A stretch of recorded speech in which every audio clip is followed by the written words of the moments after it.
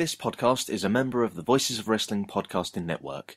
Visit voicesofwrestling.com to hear the rest of our great podcasts, as well as show reviews, columns, opinions, and updates across the world of wrestling.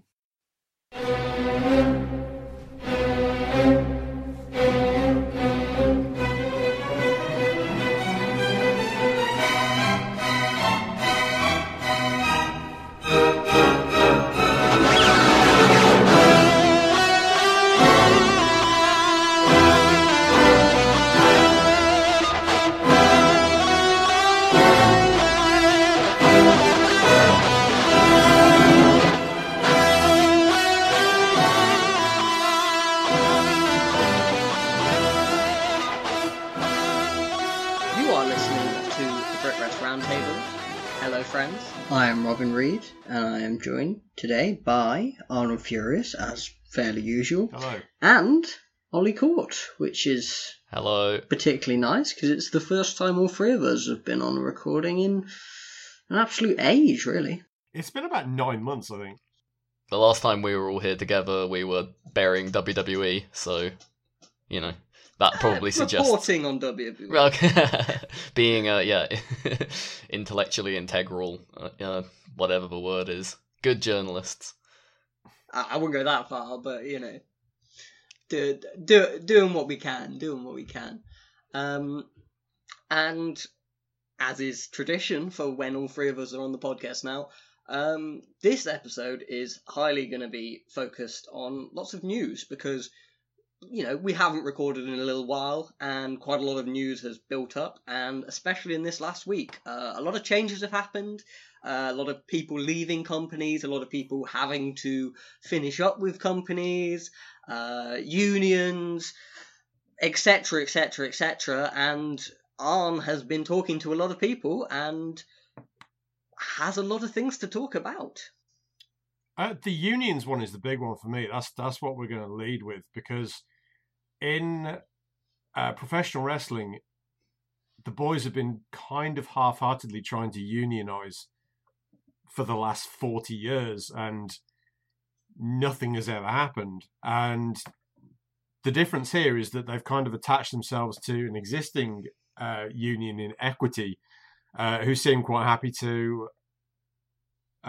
take on the wrestlers' case, which moving forward is going to result in less wrestlers getting screwed around by dodgy promoters in the UK and hopefully globally eventually. But the first thing to come out was the code of conduct agreement with Eve. And as soon as that happened and it was announced, I was like, well, what does that even mean? And I got messaged by Steve Duncan Rice, who is a regular listener of the BritWres Roundtable and also works for Equity. So he basically messaged me and said, do you want to know the details of this deal when it comes out? And I was like, yeah, of course. So like he's messaged me the details and said that like he's had this relationship with Dan and Emily Reeve for the last 2 years. He's always wanted to get union recognition within that promotion. And the difference maker recently has been that David Starr has started to be very active in his desire to get labour rights going in the British wrestling scene. And that's kind of what's pushed it forwards. Obviously, the Reeds are kind of into that as well. So we've got accident insurance cover for members. Apparently, there's conversations have been had with insurance brokers about how pro wrestling is categorized, but they have been defined as entertainers rather than, I don't know, stuntmen. So that is a good thing for them going forwards, because it means they're more likely to get the coverage they need. It's basically the code of conduct has formalized what was already happening in Eve, but it allows union recognition, union access. So Eve will continue to book talent as they have done before, but now there's a process involved. which means that Eve make their talent available. They have written terms and conditions once they've agreed the booking. The talent have the opportunity to negotiate, as neither party can impose terms on the other. This is big stuff. It's important to note they will continue to be self-employed.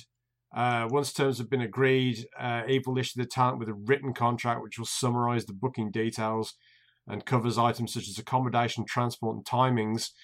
Transport is a big one for me because in the past couple of years we've seen several nightmare situations where talent has just been left to get to another show on their own, and this kind of puts that in the negotiations right at the start and makes it easier. It's Eve themselves that recently, I don't know what happened, but Kaylee Ray and Viper basically needed a lift from Brighton to London, which was just bizarre. So hopefully going forwards that removes that, makes everything that much more professional. So the talent, they return their contract back before the date of the booking. That serves as documentary evidence. So each party cannot breach the agreement. It works both ways. It's proper business for once. Terms and conditions will cover all aspects of engagement, including a commitment from Eve that paramedics will be present at every show. Obviously, Eve have had an absolute rinsing on the Twitter for not having paramedics at shows. I don't know if that's true or not. It's just I was at Wrestle Queendom and I didn't see a paramedic. I was at one of those shows recently and I did.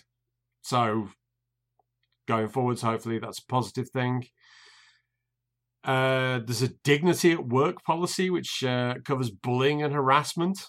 So there's a process there for handling problems, allows a union rep to deal with the complaint if it's not dealt with to a talent's satisfaction. This is all like way above and beyond anything that we've had before in the indies. Oh, we've had nothing, basically. We've had nothing at all. So this is a major, major step in the right direction.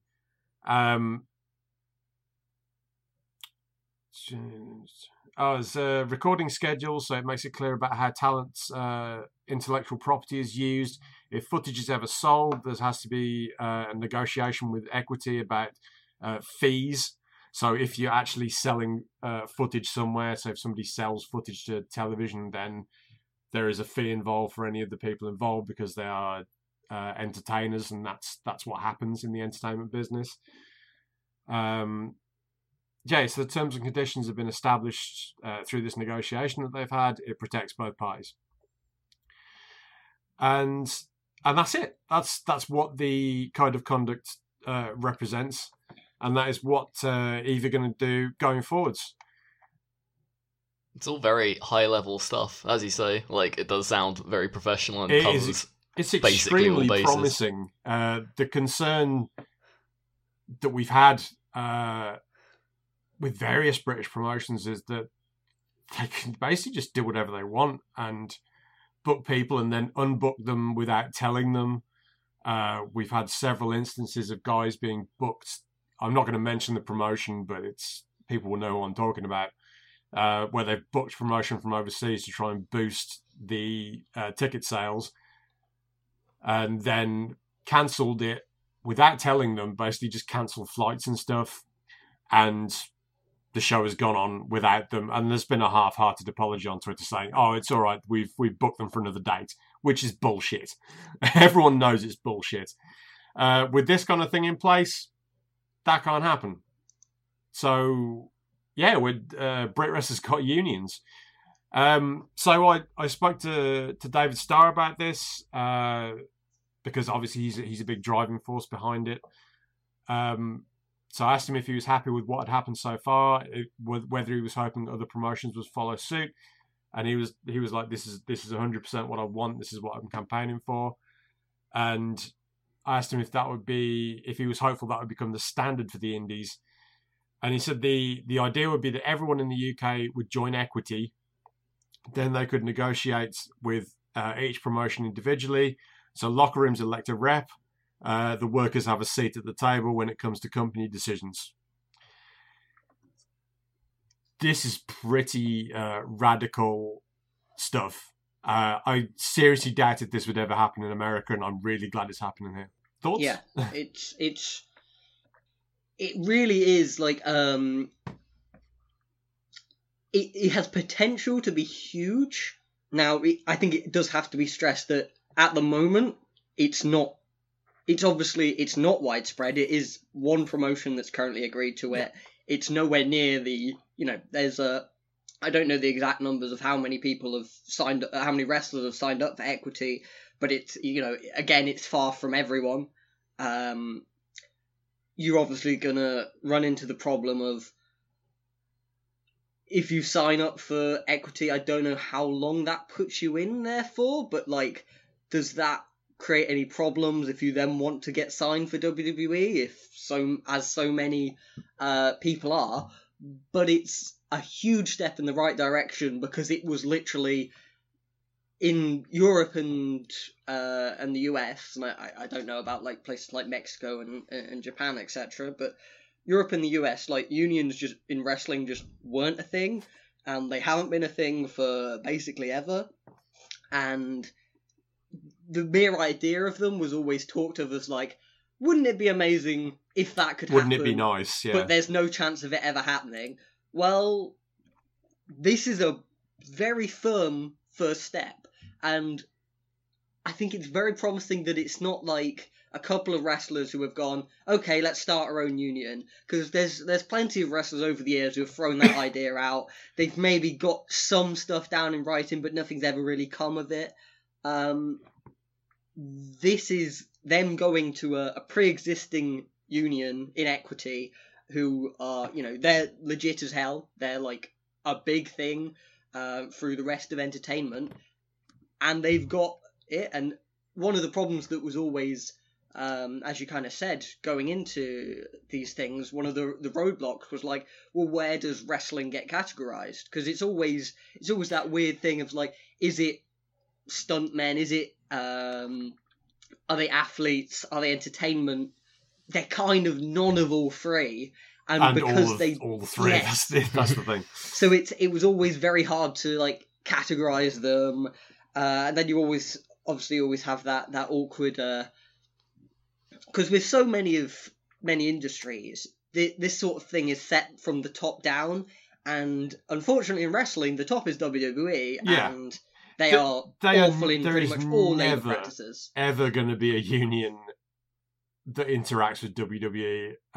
If anybody is hoping for that to happen, it's not going to happen. It's never going to happen. And that's why it isn't on the indies, because, the guys in the top biggest company in the world have to drive themselves to shows and book their own hotels. Yeah, really. If they get injured, well, shit out of luck, basically. Yeah. There are issues, obviously, with wrestling. Some people are not particularly reputable that run wrestling promotions. That's an yeah. I think we're kind of lucky in the UK that it's in the minority, and a lot of the promoters in this country are quite open and honest and actually do the right thing for the talent involved.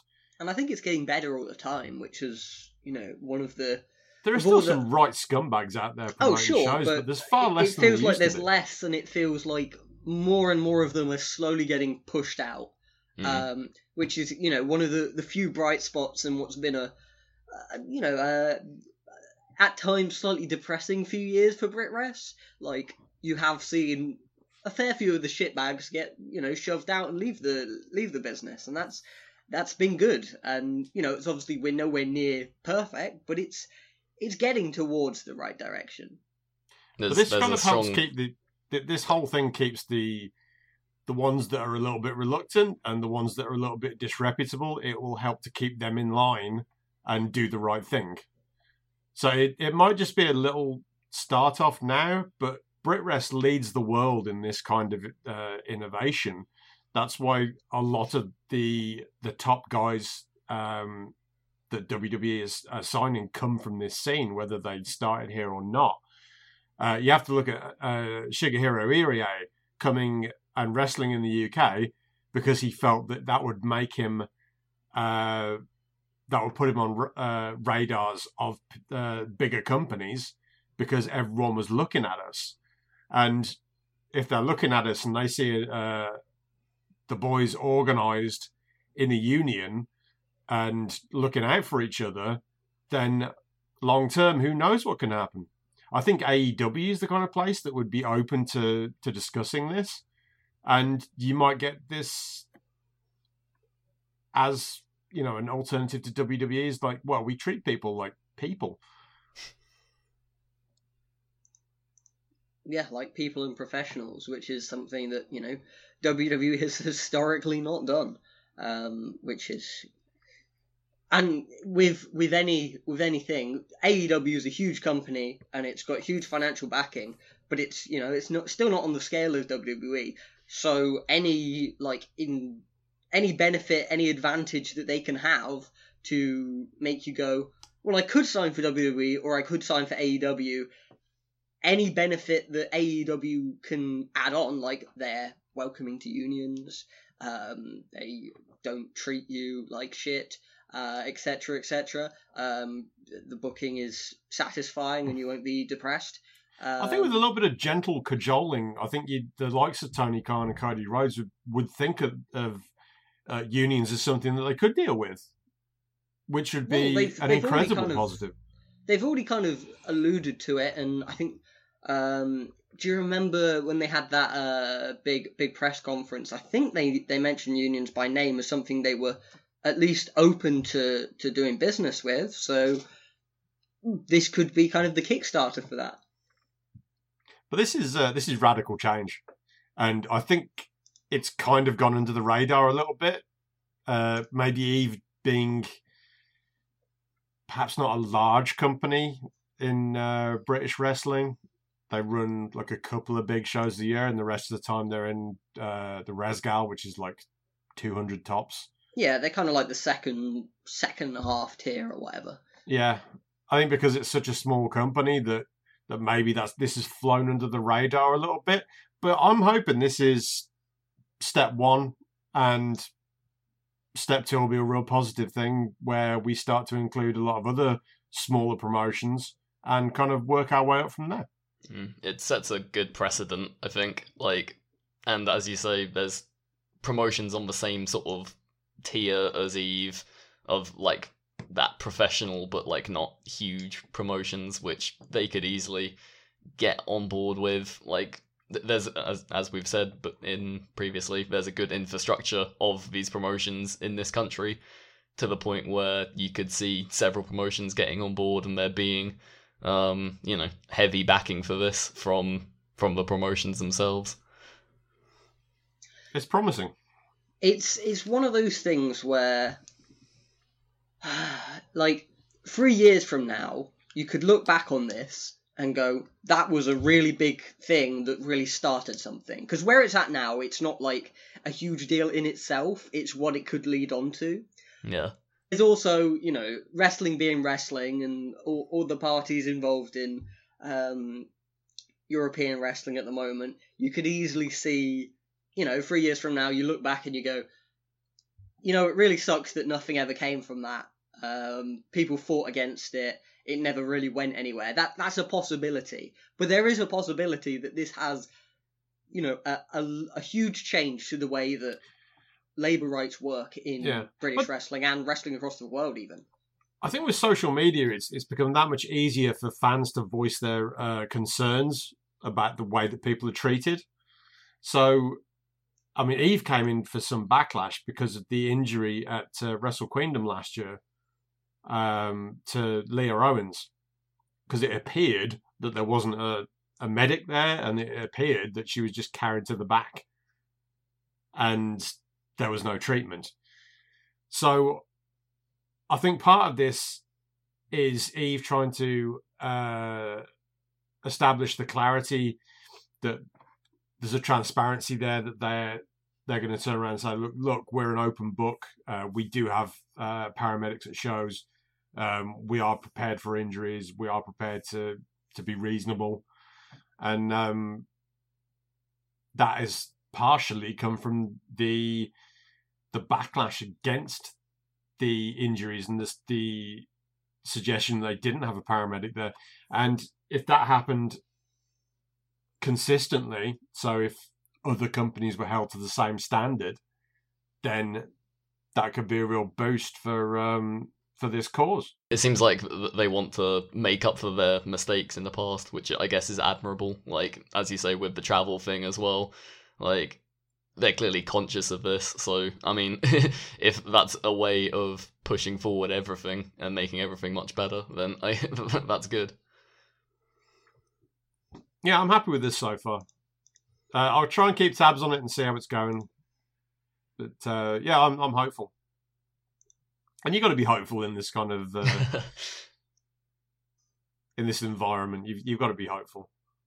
Yeah, it's something we will definitely be coming back to, because it's an ongoing thing. This isn't like a snap, everyone's unionized, labor rights fixed in BritWres now. Like, it's obviously not that, but it's something that could be moving in that direction. So it's a story that we'll be continuing to keep an eye on. Yeah, and shout out to David Starr for coming over and pushing everyone in the right direction. Indeed. So, so last weekend, a source of mine told me that NXT UK talent would not be allowed on streaming services going forwards. I was told that would be happening sooner rather than later, but there was no dates involved, which is much the same as what I got told in, I want to say January. Yeah, it was January where I got told that WXW, Progress, and ICW were going on the network. Well, Leighton Buzzard is. Yeah, but it is happening. It's just, it's not happened yet. And because it's not happened WWE are very yet, indecisive. Huh? WWE are very indecisive in these things. Yeah, I'm not sure what the hold up is, but it will happen. And connected to that is that they're going to stop people appearing on different streaming services. And kind of connected to this is this is a weird thing for WXW that I heard from another completely different source, was that none of their talent is allowed to appear in videos unless it's behind the paywall. So if it's not behind the paywall on WXW now, they can't air videotape, which is, I assume, connected to the network. But it's just one of these weird WWE things where they've been told something and it's like, why? Who does that benefit? Vince's fever dreams in the middle of the night coming up with this stuff. I guess so. It just doesn't make any sense. But we're getting these weird things coming down where it's like we get told certain promotions can't do certain things, and it's like, why? They're just being played with, I feel. It's there are different levels of management in WWE because it's a massive company. And some of them seem to make decisions that override decisions that have already been made lower down. So the initial setup where everyone was like, oh, you can do whatever you want, it's fine, this will not impact your day-to-day business, have then run into an office meeting where people have looked at ticket sales for NXT in Plymouth and have gone, well, these are clearly not high enough, we need to do something about this. And somebody even higher up has gone, well, why are these guys still appearing on Fight Club Pros on demand or OTTs on demand? It's like, we need to stop that. And that's where we're at. And as ever with these sorts of conversations, we do need to stress that, first off, this is all what we've been told, and in several cases we've had these things double sourced, but when it's not, we will stress that. But as such, like, obviously we can't be 100% sure that everything we're hearing is 100% true. Because obviously we're not in these meetings, etc., etc. There is a key point here. I will not ask questions of people who I know were there who are WWE contracted, because I know they're not allowed to talk to me. So I don't bother asking the question, because there's no point. There's absolutely no. The only thing that's going to happen is they're going to get in trouble, and I don't want them to get into trouble. So nobody who is actually works for WWE has been considered a source for any of this information. It's stuff where it's leaked out to someone else and they've told me. I can't quite say the same here, but that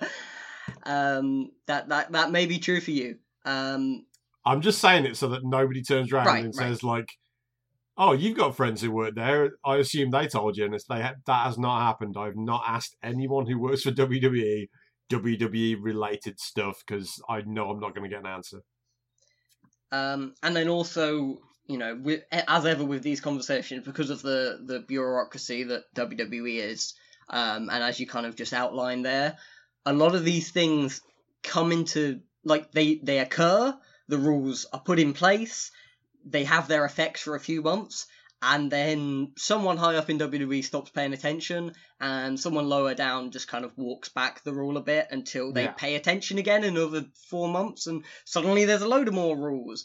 And we've seen this periodically in the UK now for going on to basically since NXT UK start. Well, before NXT, but since that first UK Championship tournament where that first wave of guys got signed. They, you know, when they had people, they could work for Flow Slam, they couldn't work for Flow Slam. Pete Dunne versus Matt Riddle got announced like 24 times. Happened once in a dark match, got pulled 23 times, etc., etc. Ever since then, we've had like several different like sets of rules put in place that last for a little bit, and then slowly they don't seem to matter anymore until the next wave comes in. And each time it's a little bit different. There are definitely people who are friendly to the UK scene who work for WWE who will basically keep telling them, "Don't worry, I'll fix it, don't worry." So it kind of starts off as like, "Thou shalt not," and then it's like, "Don't worry about it." But certain people have completely gone, though, like Pete Dunne, Tyler Bate. They don't work on any shows anymore. In fact, I don't think I've seen either one of them wrestle this year, apart from I saw Pete at Mania weekend wrestle for like NXT. That's the only time I've seen him wrestle this year. It's 8 months in. It's a ridiculous state of affairs. It's complete moving goalposts, but you feel like the goalposts are moving in more and more to the end location of not in our backyard anymore, to labour the metaphor. Like it seems like it is kind of 2 steps forward, 1 step back, and like every time they, you know, find out that we've been breaking their rules a little bit, you know, they tighten the leash just a little bit more, and eventually it'll be just all gone. It's not to be like too bleak. Every time these set of rules come out, it's like they take £500 off us, and then like a month later they give us £200 back, and everyone's like, "Oh, we got £200." All these fucking idiots, these fucking WWE marks that I've had to deal with on Twitter over the past week, who were like, "Oh no, it's fine. WWE's fine. There's nothing wrong with it. There's nothing wrong with the fact that they've closed Defiant. That has nothing to do with WWE. Fucking wake up." That's I guess another story that we can kind of lump in here and go into a tiny bit more detail. Defiant, that was probably previously and better known as WCPW, branched off from the What Culture brand when they had all those, you know, What Culture at that time was quite a big thing. They eventually let go basically the people that were driving it, and now they're a far smaller thing. Those guys have gone off, made, is it Cultaholic or something? Yeah, Cultaholic. The other one, yeah. And I think both are now considerably smaller than they were when they were together, but you know they both still exist. They were, and What Culture was, you know, a far bigger conglomerate. It was like What Culture Wrestling was like a section of their website and their YouTube channel, etc., etc. Top 10 world. Yes, basically they love a listicle of What Culture, and basically they started a wrestling promotion, and they were. This was prior to NXT UK. They were like the big fish coming in to the UK scene way back. Wow, imagine that. And they were drawing some pretty big numbers. They though. were drawing I some remember pretty they big ran numbers. a show in Milton Keynes that was like 2,500 people turned up for, and it was like, well, was that Kurt Angle versus Cody or something? And was that the show they cut Minoru Suzuki's music short? No, that was Angle and Alberto Del Rio. That was it. That's how long ago it was. That did quite a lot, from what I recall. Then they ran the World Cup, which was, a mixed success. It was a good idea. It was interesting. That's what I will remember of them, is that World Cup. Like, in theory, that when it started, that was a good idea. It just didn't really play out the way it should have done. Yeah, it was perhaps a little over-ambitious and too spread out, and contracts in wrestling are tricky. So they ended up having to make 1 million cancellations and shuffling stuff around. And then I think the World Cup started before NXT UK was a thing, and it ended after it was a thing. So that was a big problem for them. I remember Joe Connors was like out of the promotion, back in for one night, but then he had to win through to the final or something. That was a whole thing. But yeah, they were quite a big deal for a while. And then after the whole exodus of like on-screen like YouTube channel talent, they kind of went away for a bit, and then they rebranded as Defiant. Yeah. And they were still booking like top-end talent, but it kind of became a thing of like, it was the place where top-tier wrestlers went for a payday and worked at like 50-60%. It was their holidays, yeah. It was a lot of like weekday shows, so it was guys who were like, well, I'm not working any of the top tier promotions on this day because they don't run weekdays. So I'll go in for Defiant, and they had matches like Ospreay Volta, and they had a David Starr Volta match. Zack Sabre had a bunch of like high profile matches, but Ospreay worked there quite a lot. Yeah. Galloway was a big thing there for a bit. It was an interesting environment. It's funny you should mention Galloway, because I looked up their champions, and like the first 3 champions were all signed by WWE and had to drop the belt because they'd been signed by WWE. Yeah. But obviously that had nothing to do with their closure. Yeah.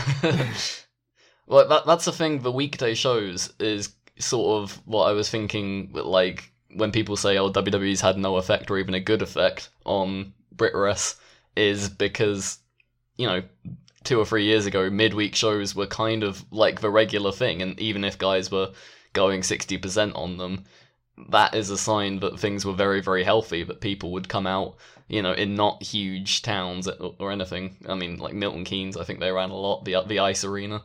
People would come out and watch. How dare you slander Milton Keynes? It's a car park. Hey, it's a roundabout hub. Thank you very much. Give it the respect it's due.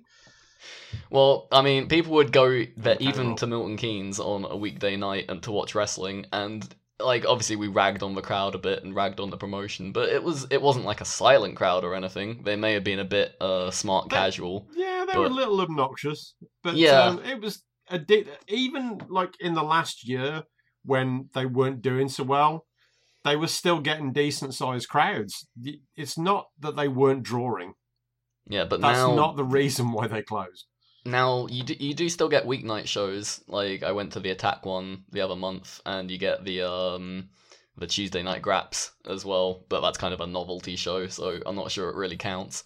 But yeah, these are far smaller shows, and to be fair, smaller is probably better. Like, the quality is good, and like the nights are very fun.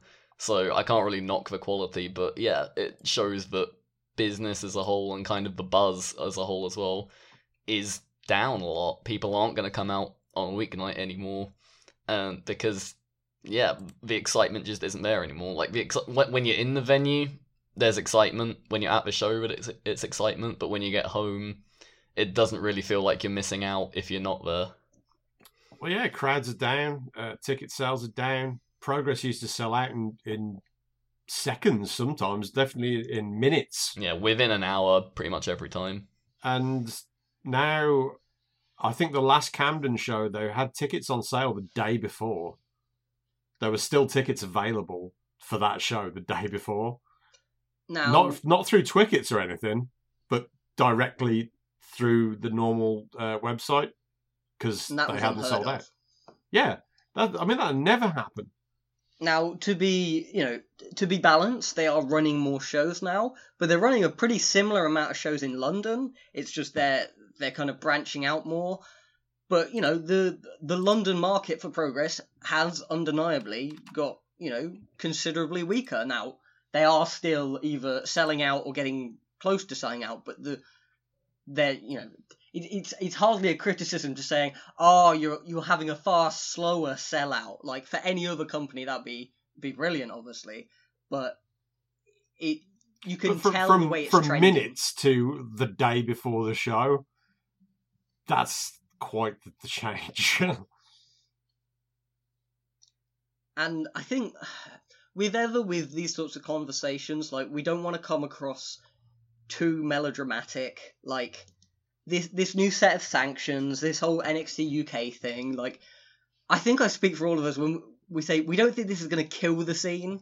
Yeah, BritWres is not dead, but the idea that BritWres could be something like Japan, Tokyo, Korakuen Hall, where it's just constant shows all the time, in like completely independent of a higher body, that idea is out the window. Whereas three years ago, it felt like it could happen feasibly. The scene is significantly less hot than it was 2 years ago. Oh, 100%. Like, both in worldwide, like, attention, there's so many, it feels at least, that there's so many less people internationally paying attention to BritWres, and I can't blame them, because I'm paying less attention and I live here. So, like, It is getting to the point where I'm seeing more shows live than I am on tape, because I'm just not watching them on tape because there's no point. Whereas, like, I'm still going to them live because I still like going. It's still. I think the live experience is pretty much the same. Like, once you're at the show, it doesn't feel like you're getting a worse show or a diminished show. But it's just looking at that ticket screen, and I mean, this may not be true for everybody, but it's true for me, and it's true for, I guess the people we know, like, who are, front and center in the scene. When you're looking at that ticket screen and you're going like, do I really need that? Whereas before, it was just automatic. Fucking, you go to Progress because you have to see what they're going to do next. Whereas now, well, Progress is WWE, and the storylines are kind of, I don't know. Maybe I'm just coming across as a jaded fuck. Is where it's gone wrong for them. But it's not only Progress, it's every British wrestling promotion has really struggled to do long-term storylines. And the reason why they've struggled to do long-term storylines is they can't tell who's going to be here next month.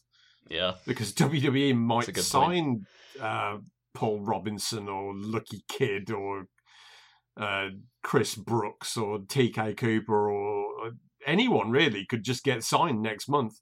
So if you were trying to build a storyline around them and there was a multiple part story going on with various turns and twists and a big payoff at the end of it, and they get signed after like match 2 and that's it, you can't use them anymore, it's like, well, shit, there was an arc here and now I can't do it. So they're not even bothering, and nobody is doing these long storylines. And when they are, it's more often the case of it's something where it's already established, like Star versus Volta, where it's been established for years and years already. So they're just continuing what's already established. Right, the groundwork's already been put in, so like it's not that big investment because you can it's not like they're starting you can throw in a chapter of Star versus Volta and it feels meaningful and it feels because you've got the background already. But you don't have to invest 6 months of it. Yeah. So I kind of went into this a little on Twitter, but obviously not everyone listening will be on Twitter and not everyone will have seen it. So basically, just to outline my thoughts, like, while I don't think it will kill the scene, obviously it won't kill the scene. Like, it's very hard to kill any scene, but I do think it will hurt it a little. It certainly won't help things. Business will probably stay at a fairly similar level with this new set of restrictions, and maybe it will decline a little bit more. It kind of all depends on how much they get rolled back, how strictly they're enforced. how well the new like wave of talents built up, and if they can become draws. But then again, it's always like, well, if they get built up, they might just get signed straight away anyway, because you look at the sheer amount of people they've got signed, and people always say there'll always be more talent. Well, yes, there will. There's a steady pipeline, but there also it's a reality that it's possible to over sign, and then you don't have the people to put over the next generation, etc., etc. And to be fair, they managed to do that in the first place with BritWres, because we didn't have that generation of established strong guys in like in 2012 or whatever. There wasn't this great generation that could put over the Ospreys, the Zacks, the Martys, and make them the big stars. And we managed as a scene to like organically build that together. And it's so much harder to do that now with the looming WWE, and it's just a weird scenario. But again, we don't think it's gonna like murder the scene. We don't think suddenly Progress is gonna have 100 people showing up. As we say, the tickets are selling slower, but they are still getting sellouts. But I think it's really awful to look at the pace of growth that existed in the UK scene and the European scene, expanding that somewhat, before NXT UK showed up, and then after. Because we were easily the fastest growing scene in the world, and since then, you could say we're in roughly the same spot as when NXT UK showed up. Maybe a little bit worse, maybe a little bit better, but it's roughly the same level. You look at Progress's big shows, they were doing the once a year, and Progress, I think, are kind of the de facto biggest UK company. Of course, ICW had the biggest shows in the Hydro for a while, but ICW is definitely selling a lot less tickets. Doing far less shows. By magnitudes. You look at their cage match and see just the amount of shows they're running in their prime and where they are now. Now, I would always kind of caveat with, I did always think that with the quality of shows they were running to a market that was starved of wrestling, but with that quality, it was always going to be somewhat hard to maintain those numbers without an increase in the quality. But they were doing brilliantly, and now look where they are. They're like almost irrelevant on the global scheme.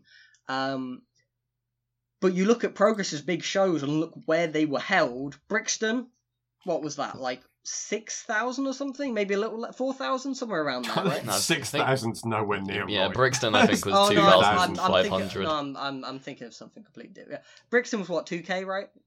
Yeah, 2,000, 2,500, and somewhere in between. Then there. It was Wembley where they did like 4 or 6 somewhere. Wembley's 4,000, 4,500, I think. And now they're back to Ali Pali, which is, I think, less than 2,000. I think they're probably going to do less at Ali Pali than they did at Brixton, right? It's a better venue, of course, but in terms of pure really ticket like the sales. show at Brixton, but that's because I met loads of people for the first time, so it was kind of it felt like a gathering, whereas I would probably have the same fond memories of Alexandra Palace if that had been the first time I'd met like a load of people. So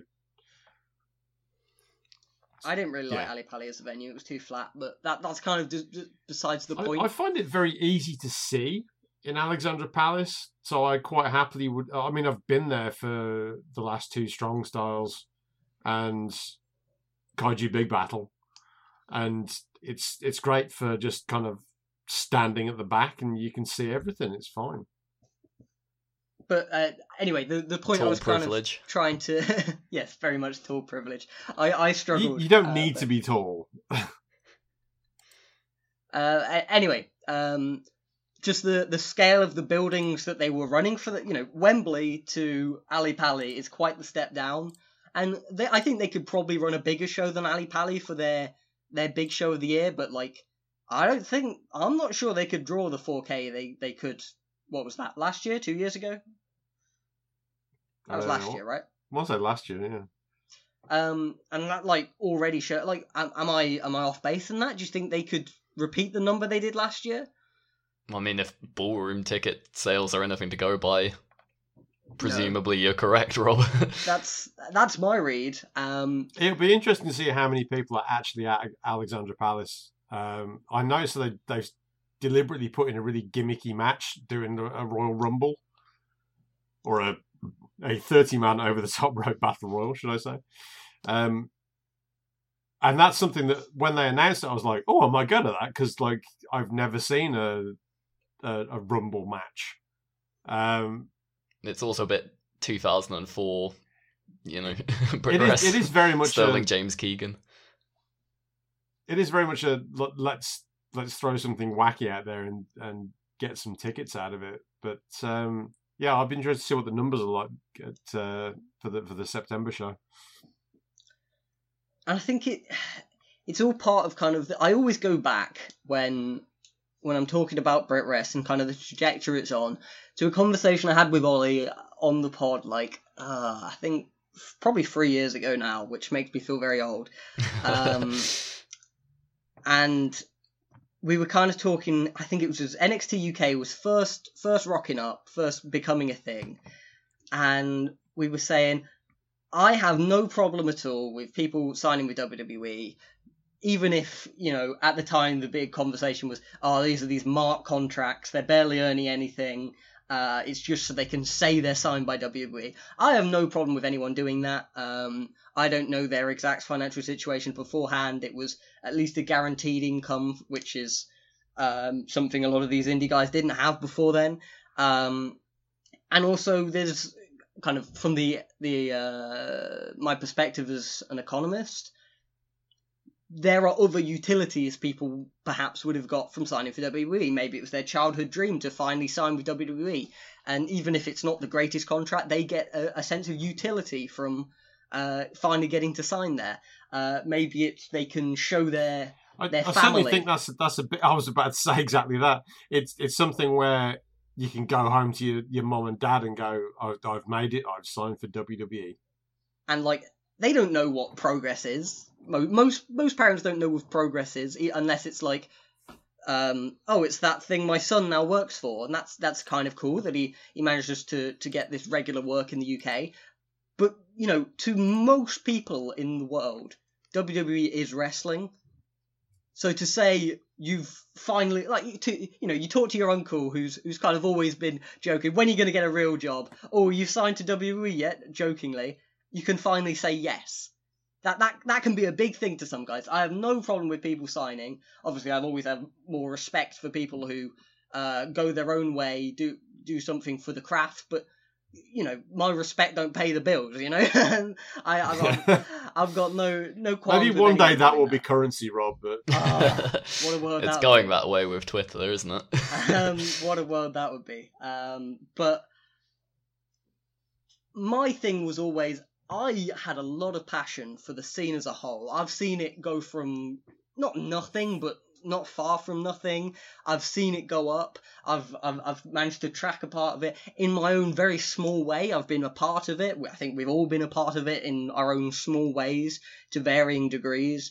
Getting the word out, getting more people internationally involved in it, hyping up certain matches, certain wrestlers who have then gone on to go on to great things. And that's been awesome to see. And my thing was always, and I remember telling Ollie this, while we're not there now, my ambition was always that the UK and the European scene would get to the point where it was never going to be a WWE and have a WWE, but maybe it could get to like a Mexico or a Japan where people can view the big companies in the UK and European scene as kind of an end destination, as like a real viable career choice, as a career point where you can be happy you're there and it's not just a stepping stone. We're probably never going to have a WWE. We're probably never even going to have like a New Japan level company. But the way the scene was growing, I don't think it was unrealistic to say in 2015-ish that we were on track to have like a Dragon Gate level promotion by 2022 or whatever. I think that was a realistic trajectory that we were on.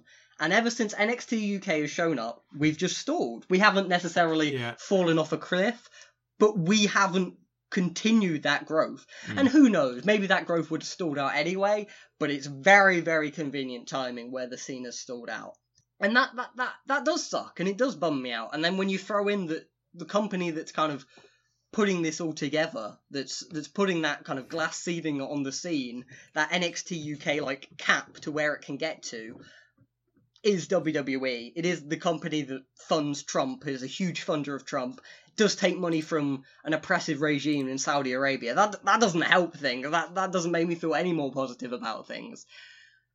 You can look at the stars in the scene. Look at Zach, Marty, and Will, which are kind of the trio I always look to as like they're kind of the first three that became major stars from the UK boom.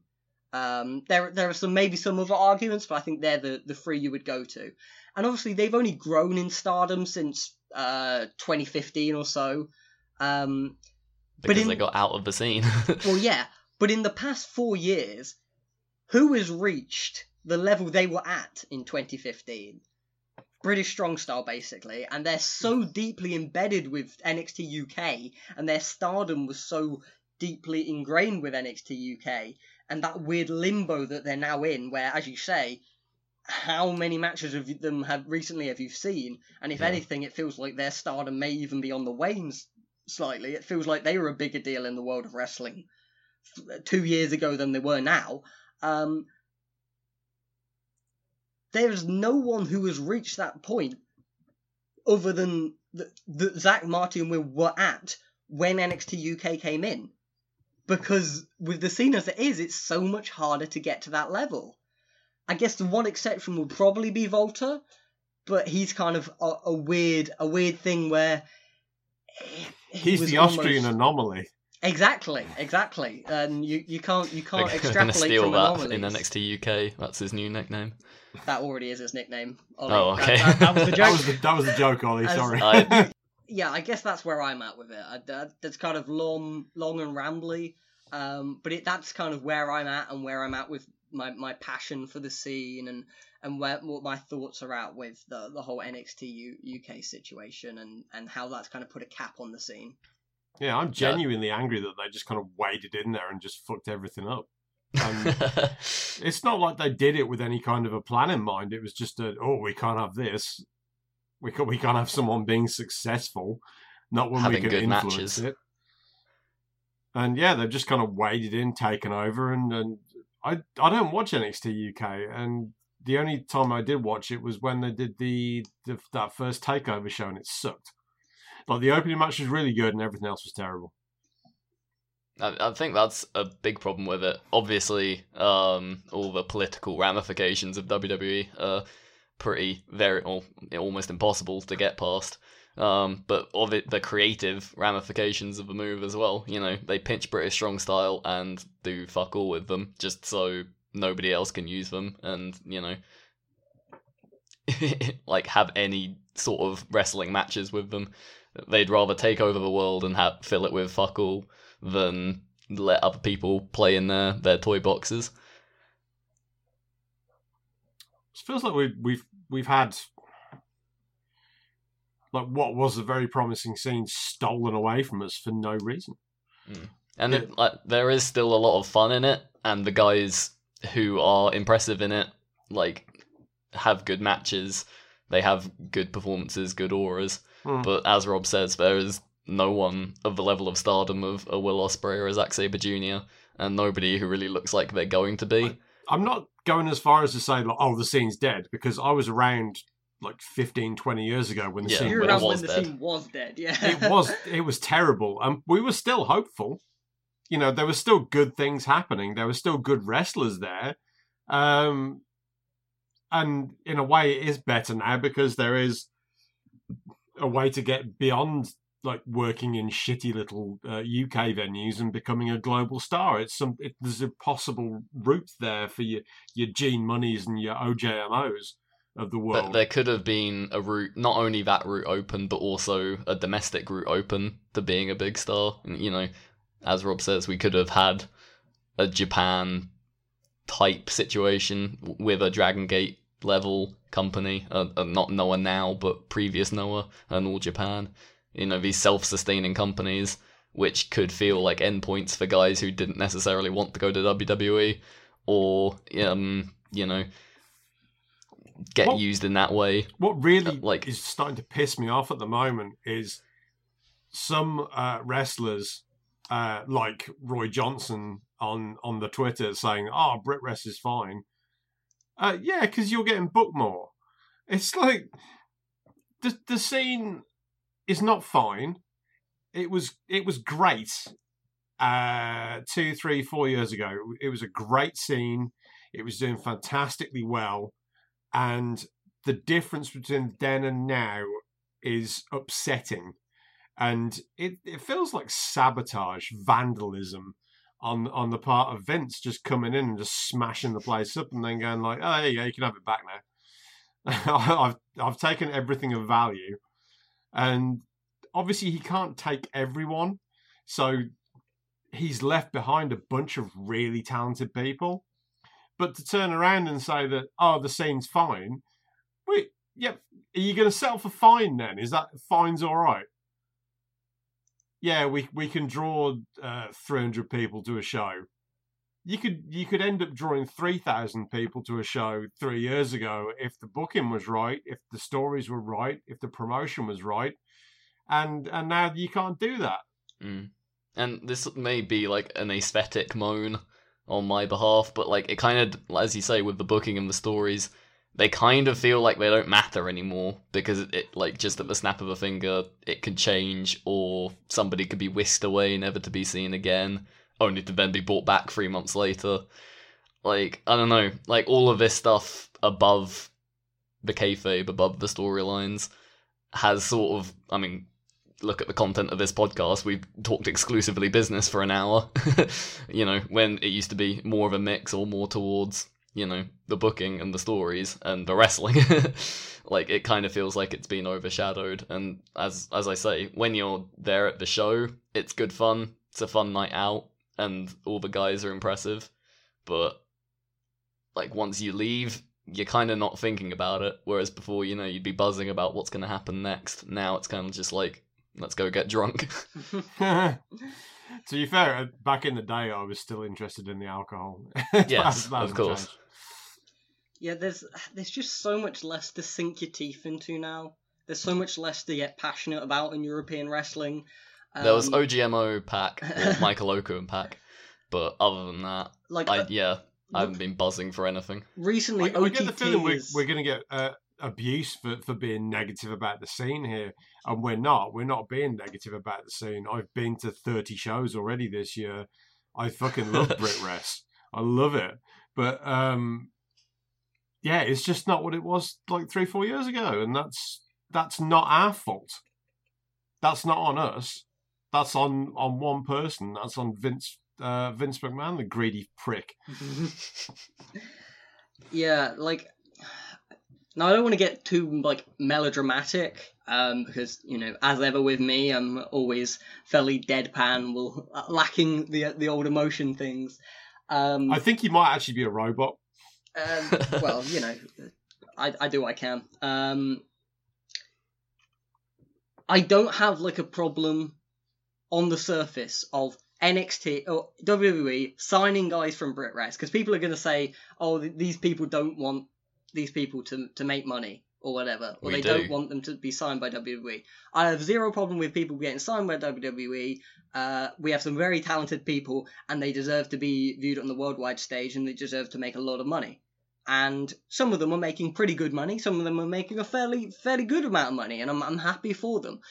What upsets me is that how many of them are doing nothing or doing stuff that's completely inconsequential. Like, look at all the people that have been signed for NXT UK, and now how many people got brought up to WWE from NXT UK? Because NXT UK has been going for a few years now, several years. How many people have been brought up to WWE? I believe the total is 0. I think you're right. Maybe Mark Andrews. Mark Andrews and 205 Live. Is that main roster WWE? Who knows? No, it's Big Dunn had a match on Raw, but like nobody's been called up. Yeah, I mean, people would maybe say Jack Gallagher, but he was Cruiserweight Classic, wasn't he? So he doesn't even count. Yeah. So it's Mark Andrews, and that's kind of it, isn't it? and to like the B team. Yeah. 205 Live is hardly the, as the flagship always likes to call it, that's the kids' table. I was going to say like AAA baseball, but nobody will understand that reference. I got that turning one. into a Yank. I'm sorry. I got that reference.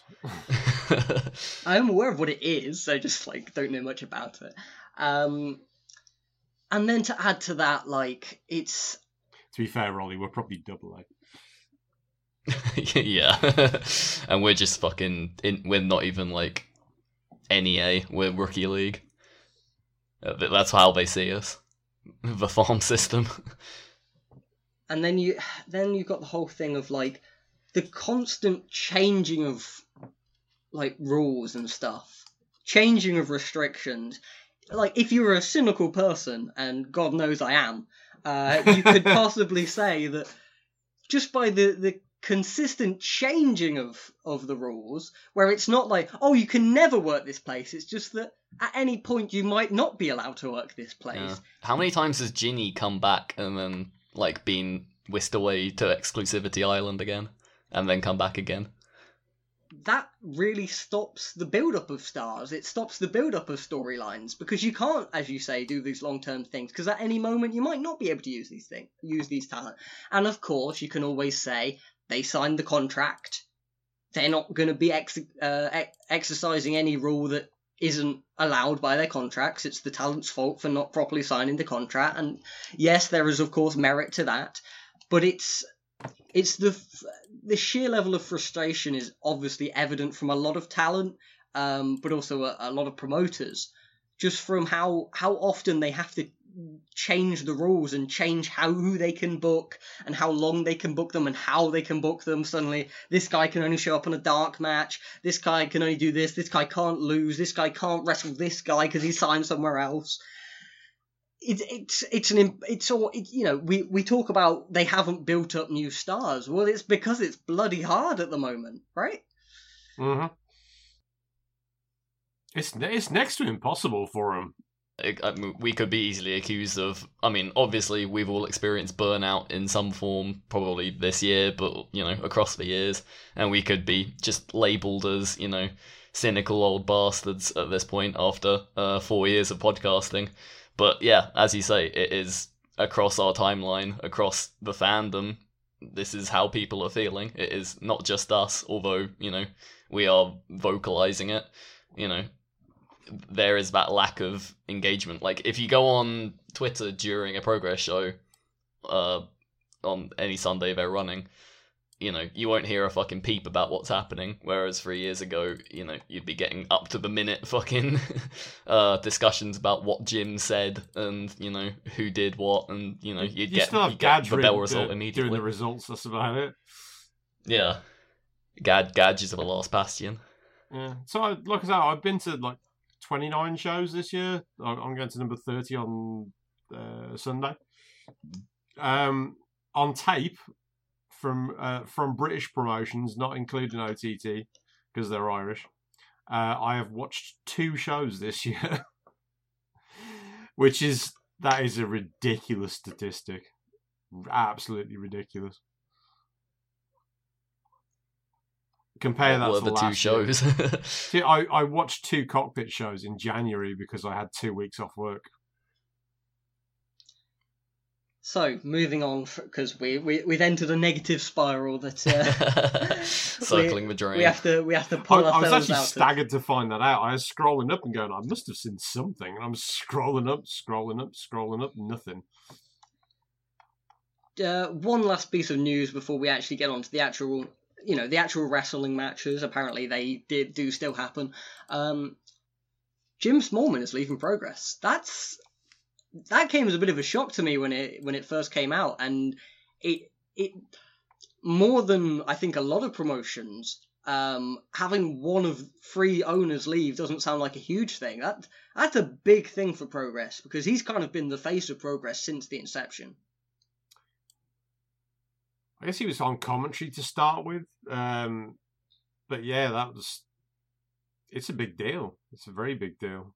I was caught completely off guard by this. As you know, I know Jim quite well.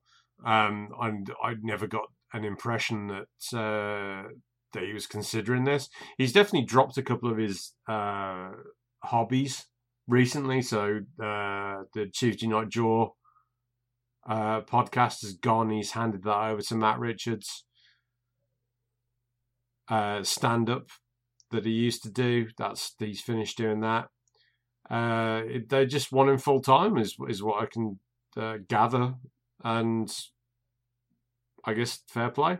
It's the end of an era, because I mean, Matt, obviously he was a big part of the Jimmy Havoc storyline and his feud with Will Ospreay that ignited Progress and pushed it all to the next level. So even, taking out all the stuff that he did for Progress, and obviously being the face of Progress, he's the owner that everybody knows. All the Americans would talk about how much they love Jim Smallman, and his discussions at the start of shows, or the hire. That was a huge part of the presentation. So him leaving, like, I saw people saying final nail in the coffin of BritWres or Progress, fairly melodramatically, but it is true, because it is a very symbolic end to this era of BritWres. And yeah, as we say, BritWres is still alive, but it is in a different space at this point. Yeah, it does feel weird that he won't be there. It's going to be very strange. The Progress shows, what drew me into Progress as a promotion in the first place was the atmosphere, and a lot of the atmosphere was driven by the style of the ring announcing. 100%. And I don't think Jim gets enough credit for that, because what he did was control the room, and like a comedian. Yeah, but he controlled the room, and so you knew what you were supposed to be doing out there. And if you fucked up as a member of the audience, it was funny. It was drawn in, and it was part of the show, and it was just, there was no atmosphere like it at any other show anywhere in the country. And I think this is something that RevPro really struggled with, because they're very straight-laced and sportsy in their ring announcing and their presentation. I do like the charm of "Who's ready for the next match?" But yeah, it's clearly not on the level of Smallman. Yeah, so I honestly think Jim doesn't get enough credit for what he's done, and he's going to be a big miss for Progress. I think of the three, if you take one out and it's going to cause the most amount of damage, I think it's actually Jim Smallman. I know John Briley does a lot of work with booking talent and with organising all the stuff. He is the workhorse of the three. But the soul is Smallman. The soul is Jim. Glenn is more of an ideas guy, and I do appreciate what he brings to the table as well, even though I don't like his commentary. But yeah, Jim is the big one, I think, and I don't think it's going to be as good. And that's based on what we're already saying about the company, is that it's been struggling to tell long-term stories. I don't think it's going to be helped by losing somebody who can control the crowd so well. Yeah, I can only echo a lot of what you've said there. I don't think it can be understated just how vital he was, and his show opening promos, and just chats with the crowd and general atmosphere setting to creating the vaunted Progress atmosphere that was what made it go from a British indie to the British indie, and then the indie worldwide for a period of time, definitely. It created a sense of specialness from being able to be in that crowd. It created a sense of community, which I think there's so many people who are diehard committed to Progress at this point, and I think a fraction of them are there now without Smallman creating that sense, that environment. And in some ways, because that sense is already there, less damage is done by him leaving than him never being there, if that makes sense. Yeah, from I that's already think there. It's already he's set going to up. be extremely hard to replace. Oh yeah, The only person who I think could actually replace him is Kid Lycos, and that's because Kid Lycos can basically do Jim Smallman. He does an impression of Jim Smallman that is absolutely uncanny. So I feel like he could just carry on and do the same thing and keep the same level of value from that position. But yeah, anyone else I think would just be a big step down. So we've been very, very, very, very depressed through most of this podcast, unfortunately. Not only depressed, but angry, Rob. That too. It's a hell of a combination. All the emotions, all the good ones. Let's be nice and balanced and say, while a criticism for our last few podcasts that we've done is like, no British matches are getting any hype. Like, it's not only that they're you know, from my critical lens, like, none of them are hitting that great barrier. It's that nothing was even getting hype. Well, Progress did go through a run of shows where they had at least one match every single show that was getting some serious hype, and it was a nice change, because prior to that, they'd kind of been nothing for a while, and it was really weird, because I think in 2018, weirdly, they had a really good in-ring year. It was the storylines and the overall feel of the product that was... Yeah, I would very much agree with that. Whereas 2019, the in-ring wasn't there either. And that was like, God, there's nothing left with this promotion. Well, Chapter 90, 91, 92, OJMO and David Starr versus Volta and Shigehiro Irie. 91 had Ilya Dragunov versus Jordan Devlin. And then 92 had Volta versus Ilya Dragunov. It was finally like, oh, Progress is pumping out some big hype matches. And while, you know... I have also heard that 93, the two top matches there, which is OJMO and Irie and Grizzled Young Vets against Aussie Open, they're both very good matches as well. I watched the start of OJMO Irie and it looked very good, but I didn't get a chance to watch the rest of it. So, you know, me being me, it wouldn't be me if I didn't go, I had issues with all three of these matches. Personally, I thought all three of them were very good, but all had a little something holding them back from being great. But it was just nice to, like, be watching hype BritWres matches, because it feels like it's been a long time since that's happened, outside of maybe the occasional pack match. Yeah. Well, should we talk about the first one? So the tag.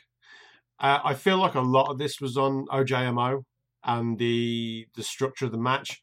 So you had the Volta Star background, and that was the setup there, because you had Star and Volta basically bringing in their choice for MPS. And Star had OJMO. Volta had Veit Muller, but he was in a car crash going to the airport and missed the show. And I mean, I love Veit, but I think Irie is an upgrade. So you had like him slotting into Veit's spot, and they had a cracking match. It was really, really good. The just the sense of like OJMO going after Volta and getting all like fired up at the. It kind of reminded me of what OTT were doing with the whole Star Volta Devlin thing. It was like you draw other people in and make them relevant to the storyline as well. Mm-hmm. And in a way, it's kind of a shame that Veit wasn't there, because I imagine that he and Star could have developed an issue in this match. Whereas I liked OJMO developing an issue with Volta, because he actually held him back on the pin at the end, which is kind of a big deal without being a pinfall, if you know what I mean. Right. It was like he was a part of the fall. He was strong enough to like stop Volta from breaking up the fall, or just slow him down enough. Yeah, which is the main thing. I thought that was very cool. I thought the way they balanced everyone's role in this match was very good. That was literally what I was on the verge of saying. Sorry, Rob. That's brilliant. Yeah, the way it's so. Sometimes I think it can be very difficult to balance having a great match with also presenting some people as better than others. And they really nailed that here. In a way, it almost felt a bit weird that Star and OJMO won, because it felt like in terms of like tiers of this match, you had Star and Volta on one level at the top, and then Irie on the next level, and then OJMO on the third level. But it worked nonetheless because you did end up with Star pinning Irie, and that works simply because, you know, Star was kind of, no pun intended, the star of the match. In terms of he is the better guy on his team, even if the match was kind of built around OJMO. I actually thought, like, second per second, in terms of, like, time that they were featured, Irie was the best guy in this match. I was literally about to just say that. I thought he was absolutely outstanding here. He was so fast. He was so accurate. He was just... He basically stepped into this role and thought, well, here's another opportunity to prove that I'm one of the best wrestlers in the world. Let's do it. He was great. He hits a cannonball in this match, which is the best cannonball I've ever seen. Yeah. It was the velocity on it, the force. Like, I don't even remember if he hit it on Star or OJMO, but it looked like it murdered them. Like he does everything at that 100 miles an hour. That's the way he wrestles, and he's so great. I love that he's come over to Europe and just wants to kind of hang out here, and he's developed all these relationships over here, and everyone's booking him because he's so good. Whereas, like, sometimes you get people who come over and it takes a while for anyone to get adjusted to how good they are. So it's like, maybe I'll book this guy, but I don't really know much about him. But Irie just kind of walked in and everyone's like, oh, this guy's so good. And I'm really happy for him because he's a super nice dude. And I think, if anything, he's only improving, which is saying something because he was very good to begin with. OJMO, obviously, he's kind of the talk of the town at the moment. He's the pick of the upcoming British wrestlers. He's incredibly promising. He's getting put in featured spots across various different big promotions, and everyone's very excited by him, and rightly so. For his age and his experience level, he's got incredible crowd connection. He's got really good timing, which has just, I think, come about relatively recently, that he's finally got the timing down 100%. But for him to have it down 100% at this point is very impressive. I've seen him in so many matches now, and I can't at any point say, oh, he was out of position there, or that felt a bit awkward, there was a couple of stutter steps there, someone had to delay for him to get into place, which is usually something you see with a guy at this experience level. At that level of experience, yeah. And then on top of that, he's clearly got the effort level, like the grind. He's putting the hours in, he's putting the work in, he's everywhere. Like, you're always saying, you go into all these shows, and he's at every single one of them. Even if he's not booked, he's there. I think 2018, every single show I went to, OJMO was either wrestling on or was just there. And when I started in 2019, the first show I went to was an Attack show in Cheltenham, and he was on the ring crew. And now he's reaping the rewards of all that effort. Yeah, absolutely, 100%. Because he's put the grind in, and he's gone out there, and he's shook the hands, and he's made sure everyone knows who he is, what he can do. But what has really put him over the top is the fact that he can connect so well with the crowd. And you just mentioned that, Rob, but like, it takes time to get that comfortable in the ring. But the first time I saw him was in Progress in a dark match. He was tagging with Big T, and the charisma was just dropping off the guy. And I thought he was going to be one of these dudes, and I have met people in wrestling that are like this, but they just don't switch off and they just bounce off the walls all the time. And I don't want to say cocaine, but it's not all natural. Whereas OJMO, it's like you see him do what he does in the ring, and then you talk to him outside of it, and it's like he can switch that on, off, and on at will. And I think it's pretty special. Healthy. Yeah, it really is as well. It also, healthy is definitely a good word for it. Nice to be a well-adjusted young man as well as a good wrestler. Yeah.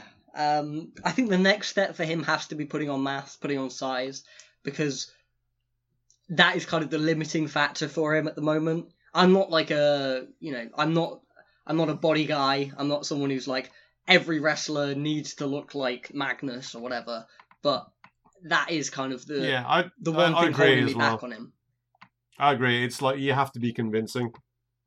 And I feel like he is muscular enough that I'm convinced that he can be in there.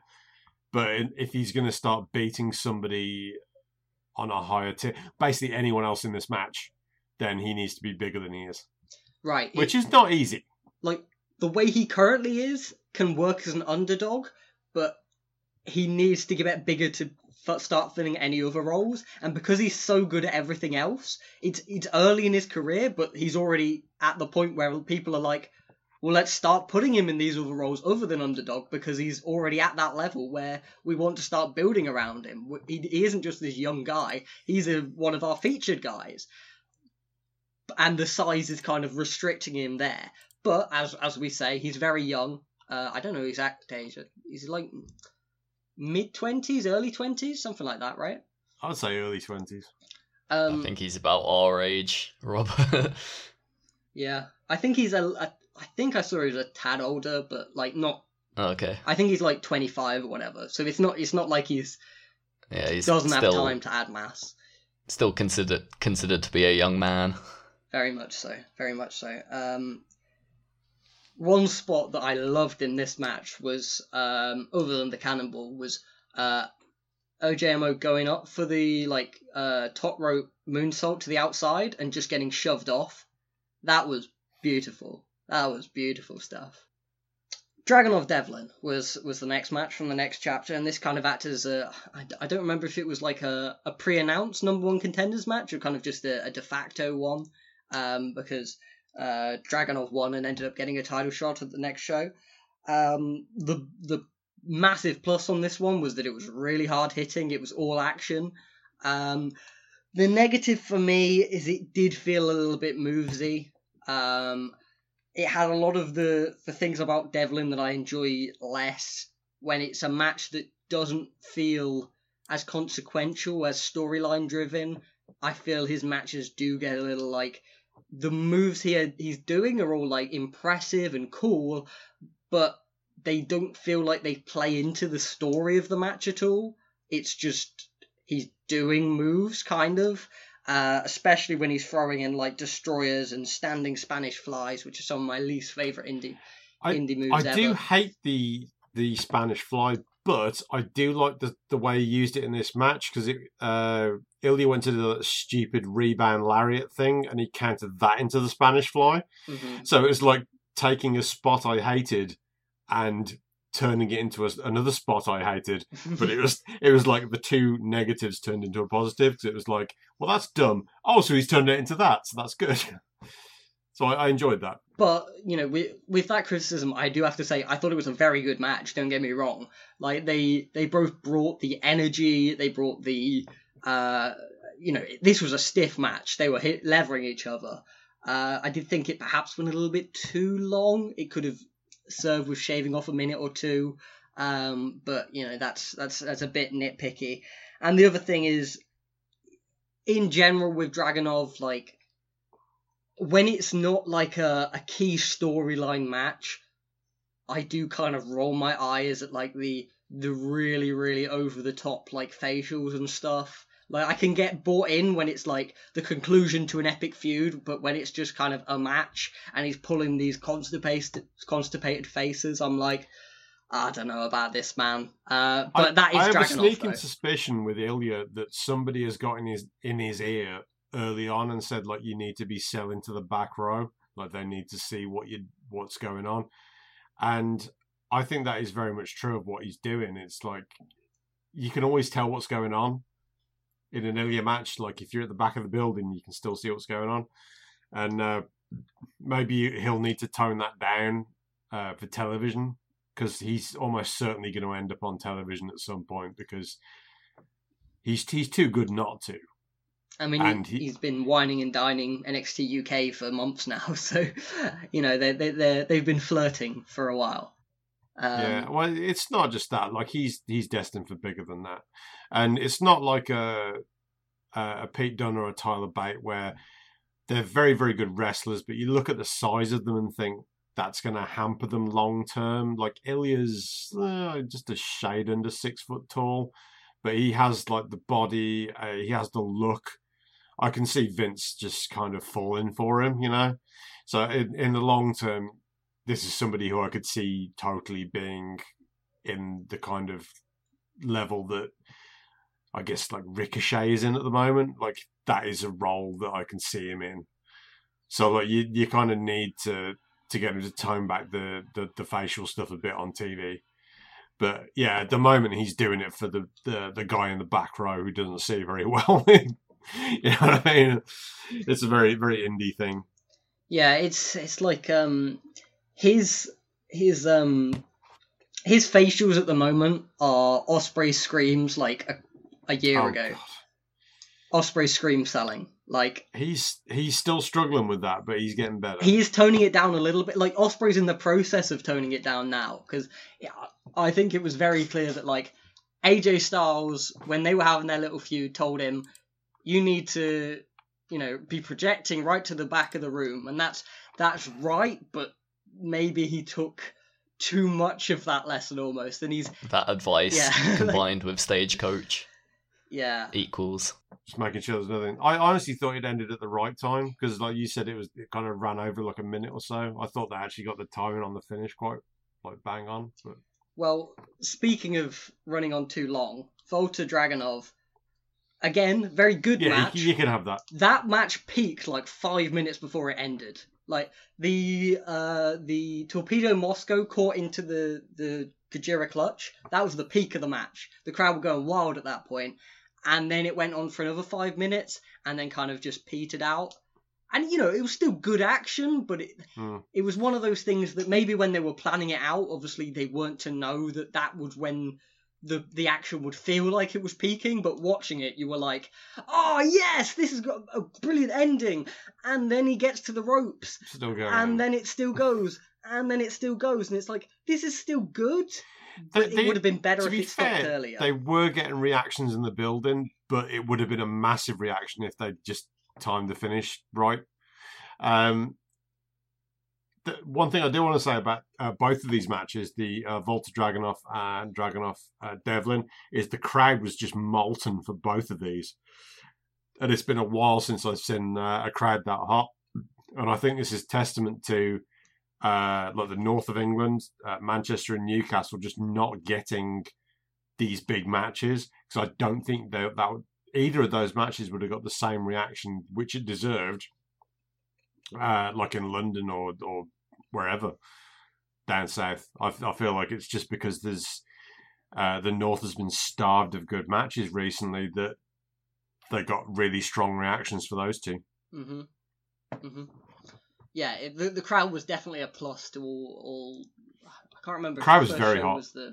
Was in the north, but the 91 and 92 definitely were, and they were a definite asset to the matches that occurred. Before we move on to questions that we solicited, I just wanted to poll your thoughts on Progress running the Natural Progression series as kind of a standalone event, because that's one of the things, personally, I'm more interested in BritWres in general across every promotion than I have been in something in a while. I think that's a very interesting concept. I like that they've kind of gone the old NXT game show route of like having an established roster member and like an NXT guy, or I suppose NXT guys are actually a bad way of putting it, because a lot of the established roster members are the NXT guys, but you know what I mean, like the up-and-comer, the progressor. Rookies and pros. Yes, rookies and pros. That's what I was looking for.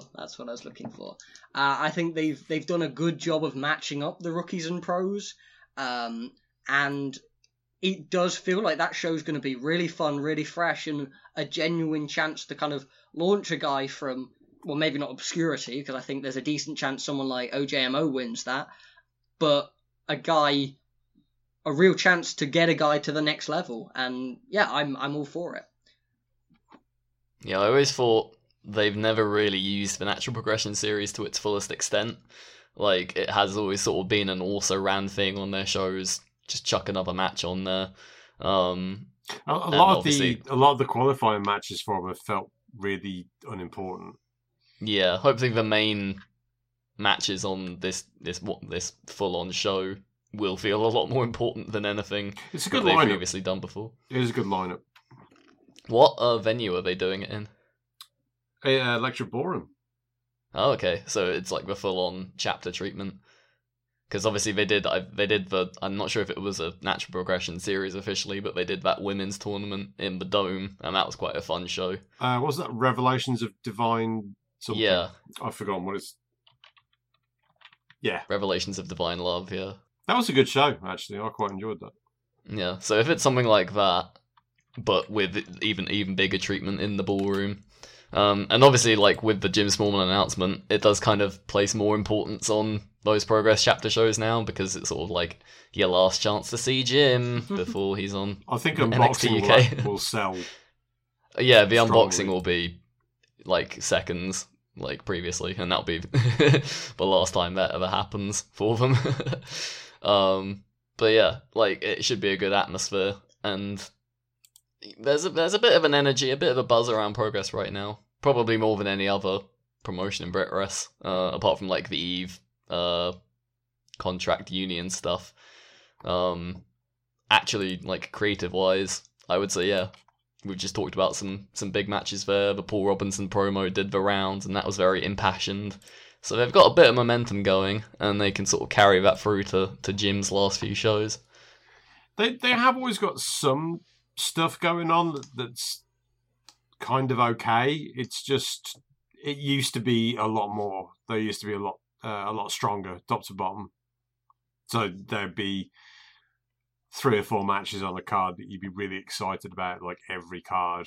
And now it's more a case of you'll get 1 or 2, and you're kind of happy with the 1 or 2. But it is what it is. I prefer to be optimistic. So you never know. You might get unboxing is going to be fun. I think it'll be really emotional. It'll be a good watch. I'd like to go. Whether I'll get the chance to or not, I don't know. But after that, it's basically a different company. So it'll be interesting to see what January brings, which in itself is, a whole new world. That's interesting in of itself, just to see what is different. Questions?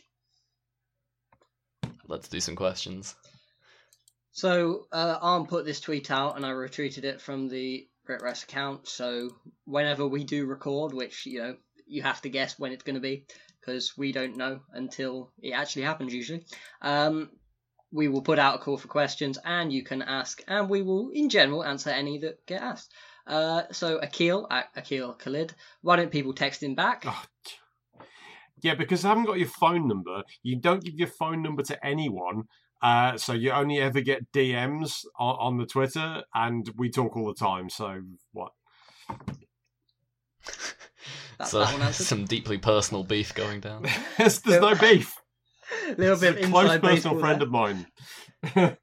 I like us turning into BritWres agony aunts or agony uncles. I think that's but literally, a good Akil rebrand just for the podcast. never gives his phone number to anyone. He told me he'd lived with people when he was at uni, and nobody knew what his phone number was, and that's why nobody texts you.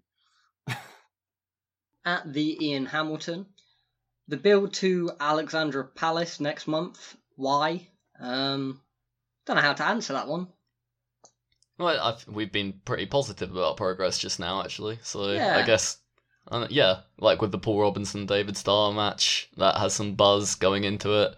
And then the winner of that faces Walter. So I don't know. At least the main event, the build is okay. It does feel a little bit underdeveloped compared to like previous years but then we've also had an issue with that because they've started months in advance and gone like, oh, this is going to be the main event like 3 months from now, and then you get 3 months of bullshit finishes. But instead of doing that, they've just kind of done nothing, and then the build's going to be late, I guess. In the interests of equality, there's no build for Royal Quest either, so... Oh, absolutely not. But then you can't. It's G1. Yeah, that's just the way it works for them. The G1 is the build.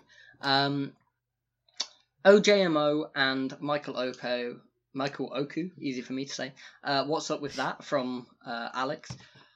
My understanding is it's just like Michael Oku was kind of the name he did as like for the Contenders division in Rev Pro, and that's kind of what he goes with in the places where he's going more straight laced. Less like it is his name, isn't it? I think. Yeah, I mean that's what the MO stands for, right? Yeah. I don't actually remember. I'm not sure what the OJ stands for. Well, neither of us do apparently. I can't help either. Orange Julius. I think in the long run he probably would benefit from narrowing it down so he's one name everywhere, but it's fine. Yeah. Everyone knows it's him. Well, the OJMO is his nickname, and then Michael Oku is his name. I feel like is probably the best way of doing it. But yeah, it's not particularly confusing, so just keep doing what you're doing, lad. Captain Mighty Pants, our German friend, WXW themes and the possible fallout. Brackets, network, question mark. Have any of you guys actually heard the themes? I haven't had a chance yet. I'm going to watch the show on Friday. They're not too bad. Like, they're a bit stock footagey, but, like, they fit the guy as well. Like, there's sort of they all sound like they're, produced by the same thing. So there's sort of it's not like it's kind of, I can't think of the best words to describe it, but there's not a weirdness between it. Yeah, there's no weird tribal drums, at least not yet. I'm going to have to reserve judgment until I've actually listened to the themes on Shortcut to the Top. I think they've made a mistake. I thought they had a perfectly good way of doing it, which benefited selling tickets to live shows, because like at the live shows you get the full experience, you get the themes and everything. It's like whereas nothing can compare to Robot Rock and the Command and Conquer theme when those guys hit and everyone just freaked out. This is the sort of energy that led to Mike Kilby breaking his kneecaps. Like, you're not going to get that with any you need to have bangers. Yeah. In wrestling you need bangers, you just need them. And part of the reason why Progress is not as good as it used to be is because they've got no bangers anymore. Yeah, because I mean, a big part of it, just like with Smallman and his vibe and the atmosphere he created, is that gig-like atmosphere. Like, you're in a music venue, you need music and stock footage music. And especially if you're doing like a surprise return of a wrestler. It's like when remember when Mark Haskins came back and like his music kicked in and it was like ding, ding, ding, ding, da, da, da, and then he walked out on the stage. I was like, ah! And it's like you would not get that reaction if like some random stock music kicked in and then like his name just appeared on the screen. It changes the energy of it all completely. Yeah. And yeah, like obviously it's good that they won't have to, edit in music for the VOD, but it's not like VOD, as we've been saying here, it isn't the be all end all. The be all end all is kind of the live experience, but obviously with the change in what's going on. Yeah, it's great news for Katya because it means she has to do less work when she's editing the shows. And I wouldn't want to be in their shoes doing what was happening previously, but definitely for the live experience, that was so exciting to go over. Yeah. For the weekends and be hearing Robot Rock all weekend and seeing people break their kneecaps in excitement. Yeah, I think it's a mistake. I do think it's a mistake because the experience live was different to the experience on VOD for WXW, and the VOD experience was perfect. There was nothing wrong with it. You could watch those shows. You just didn't get entrances. That was fine. And then like you just got to see the matches. And I don't need entrances when I'm watching on VOD. To be honest, like I usually just skip them. You don't need it. It's fucking stupid. Whereas like when you're live in the building, the entrances are everything. That was why we went. That was it. And now that you take that part away, I think that's a mistake. And I'll stick to that. I think that is a mistake. But obviously that's, obviously it changes their workflow for the better, but that's not why they're doing it. Let's face it. No, obviously not, because they are going to go on the WWE Network at some point, and they won't allow what they had in place before, which is sad, I think. All wrestling must be homogenous. Yeah. I don't really have a particularly passionate take about it, but I do think it was That's a because mistake. you got no soul, Rob. Well, yeah. But I do think it was a mistake to have the first show of that be a Rumble show, because Royal Rumbles are literally all about entrance pops. To be fair, I don't away. think they knew that this was going to happen until it happened. Okay. I think this was they were told. Okay, so they didn't really have a choice. Yeah. Okay, next question. Who is the best unsigned wrestler left in the UK, and why is it Gene Money? David Starr? I feel like my influence has come into play here. Gene Money is very good, but I think David Starr is a little bit better. Yeah, we just have to agree to disagree on that one. Any other shouts you want to throw out? I guess not. OGMO. I'm a Gene Money guy. I love Gene Money. Keith Harris has asked, could Daniel Maccabi be the next breakout import on the UK scene? That's the first part of his question. We'll answer that. I don't personally think so. I think he wrestles a very niche style that won't have widespread appeal. I don't personally enjoy him that much, but I know he does have his devoted fans. I could be wrong, but I obviously, with any opinion, I feel like I won't be. You obviously disagree. What kind of style? Yeah, it depends what kind of style he brings into the matches when he's working over here, because he has a lot of showy stuff, but he doesn't necessarily want to do that because, like, his bedrock of what he does is technical wrestling, and there is a market for that, I think. It's just whether he does enough stuff to interest the casual fans who are there to watch other people. Like, I would buy a ticket to watch Daniel Maccabi wrestle because what he does is interesting to me. If I could see the ring, if I can see the mat, which hopefully I will do every time I see him wrestle over the rest of the year, which is going to be at least 4 times, which is going to be great. Like, what he does with mat wrestling is phenomenal. I'm really impressed with him as a worker. But like I say, like, at the end of the day, it's like the impression that you want to create with the casual fans, and it's like, are they gonna buy into what he does or not? I don't know, but then you can't really betray your roots, and I feel like he just needs to stick to what he's good at, and I'm sure he'll be fine. Yeah, like, he reminds me a bit of 2015 Thatcher, when I was ragging on Thatcher incessantly, pre-charisma injection. Yeah, but Thatcher was great in 2015, and you both ignored me, and I was right. No, you weren't. I mean, there's a reason he changed his whole style. There's a reason he changed his whole style. He wrestles completely differently now. He wrestles completely differently now. He doesn't. He's a brawler now. He wrestles like a brawler now. He was 100% not. He just isn't get. No, I'll tell you what. He isn't getting booked by Gal Sipolsky. That's the reason why he's good now. But yeah, Macabre, I am excited to see him in Ambition. Like, I want to say Maccabee, but that's not how you say it either. That's fine. Like, go with that. Okay, Maccabee, Togi Maccabee. I'm excited to see him in Ambition.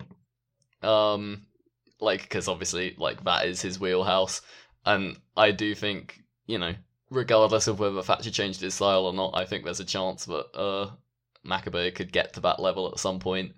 Like, he'll figure it out, like, what to do with his style, whether to keep it completely within the niche or bust it out a little bit, and maybe he'll just, you know, he will figure it out and impress everybody, I'm sure. I feel like he does more cool stuff than Thatcher did 4 years ago. I think Tim has always been very straightforward and basic, but, like, just doing those basic moves really well whereas Maccabi does more complicated stuff, and it's fun. But it's fun to me anyway. I like Rob just seething in the background. Keith also, I have no problem with you enjoying him. Keith asks, what should be our terms of surrender to the Southern Wrestling Territory? There shouldn't be none. We don't need to, because should be the other way around, no matter how bad it gets in the UK scene, we'll always be at least 10 times more relevant than them. Moving on. Summer Sizzler build. Is there one? Well, we've got David Starr versus Will Ospreay now. I'm actually really excited about that. That should be very good. Ospreay's tweet about That's going to be good. Kind of got me hyped. Yeah. Like, it's him saying that he's loyal to Andy Q. You know, I can get behind that. Being a devout faithful of Quildanism. I have my Summer Sizzler ticket in my hand right now. It's beautiful.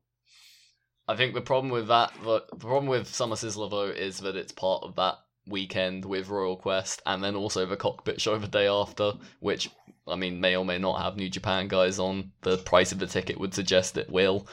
But let's see. Yeah, like, I'm not going to the Cockpit in August. That is just not happening.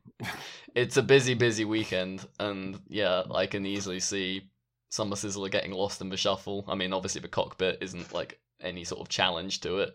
Should be but good, obviously, though. Should be with good. Royal Quest is the focus of that weekend, and if you're only going to go to one show, if you only have the money, if you only have the time to go to one show, it's that one. So I think, as cool a match as Star Ospreay is, yeah, I'm kind of overlooking it already. I think if anything, it's going to be the other way around. I think a lot of people are going to be travelling in for Royal Quest, and while they're there, they're going to go to Summer Sizzler. Like, that's what I'm doing. And I wouldn't necessarily have come... Actually, with Star Ospreay, I probably would have, but I was on the fence until... Well, I'm usually on the fence with your cool shows these days. I do love a Sizzler, though. I don't think I've missed one since the first one I went to, where I got to meet Strigger. I think that's Sizzler is where everything happens. It's obviously where me and Rob saw the birth of Will Ospreay's star power. Jake McCluskey and Sizzler's the one. Unlimited. It's like that's the mania of Rev Pro. That's their big show. That was my first wrestling show. Well, second wrestling show, because I went to It was my first indie wrestling show, Sizzler 14. I've never been to a WWE show, so yeah. Okay. I'd been to a local Milton Keynes show, but I barely consider that a show, so that was my first proper show. So that's kind of where it all began for this podcast. Was indeed. And then not long after that, it was what was it? It was meant to be Ricochet Okada, but it was Aries Okada. Aries Okada, yeah. And that was kind of the birth of the podcast, because that was where me and Arn started talking without actually managing to see each other. Yeah, we were both at that show, but like there was no phone busy. reception. I actually spoke to Chris Line at that show and forgot, and then kind of reintroduced myself to him like 2 years later. And I've been to shows with them like 10 years before that as well. So it's a good time. And then finally, from at No More Mutants, which has done more damage to the UK scene, NXT UK or that Junior music video? I actually haven't seen the Junior music video, so I don't know what he's talking about. It's wrestlers lip syncing to their song in a very corny way. Yikes. It's not. I mean, it's not like they've done it more tastefully before, involving their mates in the YouTube videos. Like I remember the Nixon Newell one where she was smashing shit up. That's a much better way of doing it than just here is Marty Skrull singing the song. But not. I think the most damaging thing is the my t-shirt brand is better than your t-shirt brand feud that Mark Andrews and David Starr have engaged in. Oh, that's exhausting. Yeah. I think we're about done. I'm going to tack on at the end like some podcast news, like state of the podcast stuff, but I'm not going to make the others sit through me monologuing for a while. So, do you guys have any plugs you want to push to before we close up for this part of the podcast? I'm back on Twitter, @Navaroli. I had something else to plug as well, but I forgot. You can follow me at BritWres Round, and I will throw out the call for questions on there. And obviously, we have writings, although a lot less reviews than we used to, about European wrestling, because there's less worth reviewing, on voicesofwrestling.com, as well as a whole plethora of other podcasts. I do have a website, but at the moment it's not working, so you can follow me at Arnold Furious on the Twitter. Yeah, thanks for listening, everyone, and I will see you on the other side of this stinger, where I will talk a little about our schedule going forward. Well, don't talk too much, because we're already at like 2 hours. It'll edit down a little bit, not much.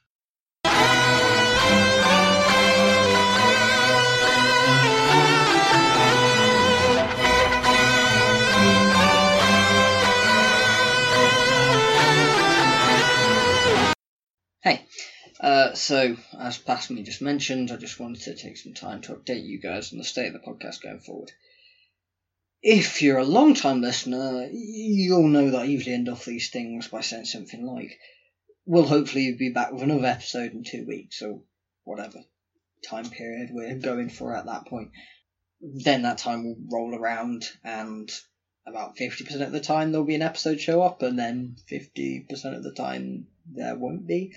We've tried a bunch of different schedules over the years that we've been doing this, and they usually stick around for a few episodes, and then, they start slipping a bit. There's a number of reasons for that. Firstly, actually scheduling the recordings can be a little tricky. Arm works in pretty long days at times, and then on his off days he's invariably off at live wrestling shows. How dare he? I know, right? Then on my half, I have some really weird sleep schedules over the time, due to a combination of insomnia and working nights a lot. So it can be pretty hard to actually pin down a time when all three of us are awake, free, and able to record. But probably a bigger factor, though, especially in the last 2 years or so, has kind of been a lack of passion.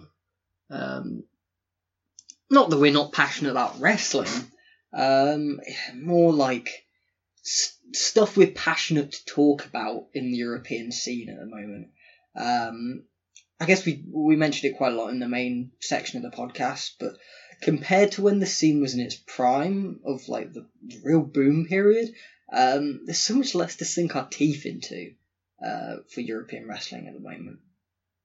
I mean, that's not to say there isn't stuff that happens in the scene that gets our juices flowing. There totally is, but it's just kind of less frequent now. And basically, we don't want to waste your time by releasing a podcast talking about stuff that we're not passionate about just to meet a schedule that we set for ourselves. Nobody wants to listen to that, really. We know that. And, we don't want to record it if you don't want to listen to it. It's just a waste of everyone's time. Because really, if we're not interested in what we're talking about, we're not going to be interesting. I think that's pretty self-evident, really. Obviously, Ollie has recently taken a hiatus from wrestling altogether, and he's only just coming back from that. Arn has been quite open in saying that the majority of his enjoyment from European wrestling at the moment comes from going to these live shows. And there hasn't been a huge amount that's really getting him jazzed from the VOD side of things. He'll go to a bunch of shows, but if he's not at a show, he's probably not watching it, because really there's not a lot going on at the moment that makes it feel like appointment viewing. Like, when you can watch the latest Progress show, that will be, some solid wrestling, maybe one great match or whatever, or you have the choice of watching, the latest New Japan show, which is exciting, has things that hook you. AEW, there's a real sense of growth, that sort of thing. Like, there's just stuff elsewhere that feels so much higher priority to watch than the stuff that European wrestling is putting out at the moment, unfortunately. I'd probably be in a similar position with regards to the live shows in terms of that really being driving my fandom of European wrestling at the moment. But I simply can't get to a lot of shows since most of them take place at weekends. And, I make a living via sports betting, and most sports take place at weekends. So I really can't afford to take too many weekends off to go to wrestling. I can't really justify that to myself. It never really used to be a problem when British promotions were putting on super compelling products, but WWE has done their very best to limit that, as we've kind of been over in this whole show. OTT has done something to kind of fill that void in recent times, and I think whenever we talk about that, you can kind of hear the difference in our interest level and our investment, and just how much we care and how much we can really delve in to all the different scenarios that could happen, because we're excited. We're excited to watch it, and as such, we're excited to talk about it. But again, they've kind of had their own problems with venues, and in turn, that's kind of led to the effect of the frequency of their main shows. So there's only so many podcasts we can record about OTT when they're only running like a big show every month and a half or whatever. So yeah, basically the conclusion we've come to is that instead of trying to stick to a strict release schedule, we're just going to keep recording whenever we can and whenever we've got something we're passionate to talk about. Sometimes that might mean 2 episodes in a week. Sometimes it might mean once a month. Who knows? But we're not going anywhere though. I don't want to I realise the beginning of this whole spiel might made it sound like we're going to close up the podcast. No, that's not the case.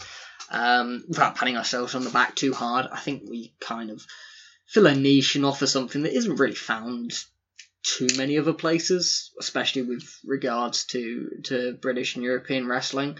And I memean, that's not to say there aren't other good BritWres podcasts or European wrestling podcasts. There's a bunch off the top of my head. Just as one example, the Grapple Spotlight guys do a great job in kind of they do a really good job in speaking about stuff they're passionate about. I guess not just in European wrestling, but across the world, as well as combining with kind of a how would I say, like a travel log experience. I think they do a great job in putting out a compelling podcast. But that's just one example. But in general, I feel we cover the scene a lot more critically than many other places do. Both in the business sense, and that this the whole first half of this episode, I guess, would be an example of that, but also in the product sense, in terms of we're not going to just because we're a European wrestling podcast and we're friends with a bunch of people involved in European wrestling,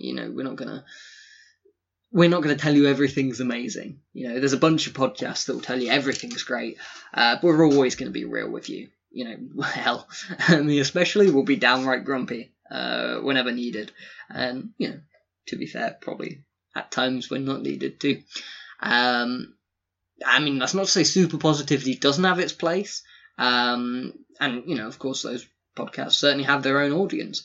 But for me personally, I always prefer to listen to shows where they view things through a critical lens, because then the things that do get praised mean all the more.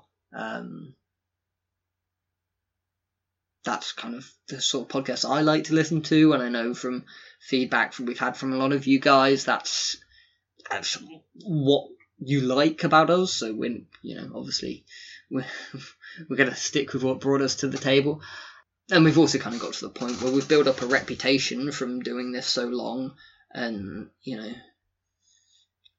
I'd like to think reporting. I wouldn't go as far to call us journalists. I mean, we've done bits of journalism, I'd say, I guess. And I think we've done that well enough that nowadays people will come to us, they'll talk to us when they want something, a story going out there. For example, Arn had the guy from NXT UK contact him and want to talk about it, because, we have built up that reputation, and a reputation we're quite proud of. Sometimes wrestlers will come to us when they want something to get out there without their name attached, sometimes other promoters. etc., etc., etc. And they know we won't burn them as a source. They know we won't bullshit them. They know we won't ignore a story, even if it annoys people we're friends with, which is something, a lot of other places will do. We won't do that. For example, WXW has been awesome with us over the years. They've given us access for their festivals. They've set up interviews for us. They've invited us to the shows in the first place. That sort of thing. Got a lot of love for WXW. Yet we've still talked about stories where I'm sure they'd rather not have had out there. We've probably done some things that have kind of annoyed them in the past, but I think they respect us for always being genuine, and we respect them for not completely cutting us off just for doing that. Of course, another example would be Arn's never hidden he's a personal friend of Jim Smallman's, and yeah. We've always called out Progress, both for the quality of the shows over time, or whatever their latest relationship with WWE is, what the whole issues with talent are. Obviously Jim Smallman's pretty closely linked with NXT UK, and I think it's safe to say we're hardly glowing about that whole project. So yeah, we're not going to not talk about something just because it might annoy some people we're friends with. In fact, we've got a track record of doing the opposite. It's the phrase of the moment, but you're not just going to co-opt us by giving us some tiny piece of access, like perhaps some of the sites and podcasts will be. Arn's been doing this shit for 2 fucking decades now, and he's been telling things straight for every second of that, and he's not going to change anytime soon. And you guys know me. You can say a lot of things about me, but one thing you can't say is that I don't speak my mind. I've made no secret that I don't like the WWE. I hate their product. I hate their predatory business practices. I hate the way they treat talent. I hate their politics, etc., etc. But really across the board of pro wrestling, not just WWE. I'm never going to not give it to you guys straight. It wouldn't be worth me doing this. I'm not saying I'm not unco-optable. I'm no saint. There's an amount of money that would make me compromise my principles, but in reality, I'm never getting paid that amount. So for the foreseeable, I'm going to be doing this, speaking the truth as I see it. Never anything else. If you ever do see the BWR account tweeting out the stock NXT UK tweets that you see all of their talent doing, you can be safe. You can rest safe in knowing that, at least I've made some bank. I've made some serious bank if that ever happens, but obviously that's never happening. So yeah, basically this was all just a long rambly way of saying we're going to continue doing the podcast, but the episodes will probably be pretty sporadic and erratic in their release. We'll record whenever something comes up that we're passionate to talk about, whenever a story comes up that needs talking about. That's the long and short of it. So yeah, thanks for listening everyone, and we'll talk again whenever. Peace.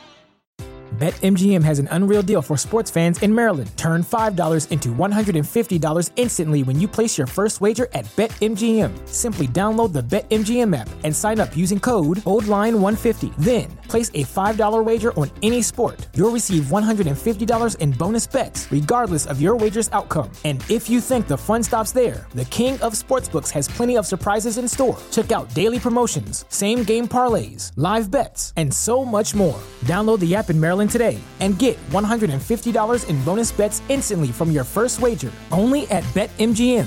BetMGM and GameSense remind you to play responsibly. See BetMGM.com for terms. 21 plus only. Maryland only. New customer offer. Subject to eligibility requirements. Rewards are non-withdrawable bonus bets that expire in 7 days. From issuance, please play responsibly. For help, visit mdgamblinghelp.org or call 1-800-GAMBLER in partnership with MGM National Harbor. Promotional not available in Washington, D.C.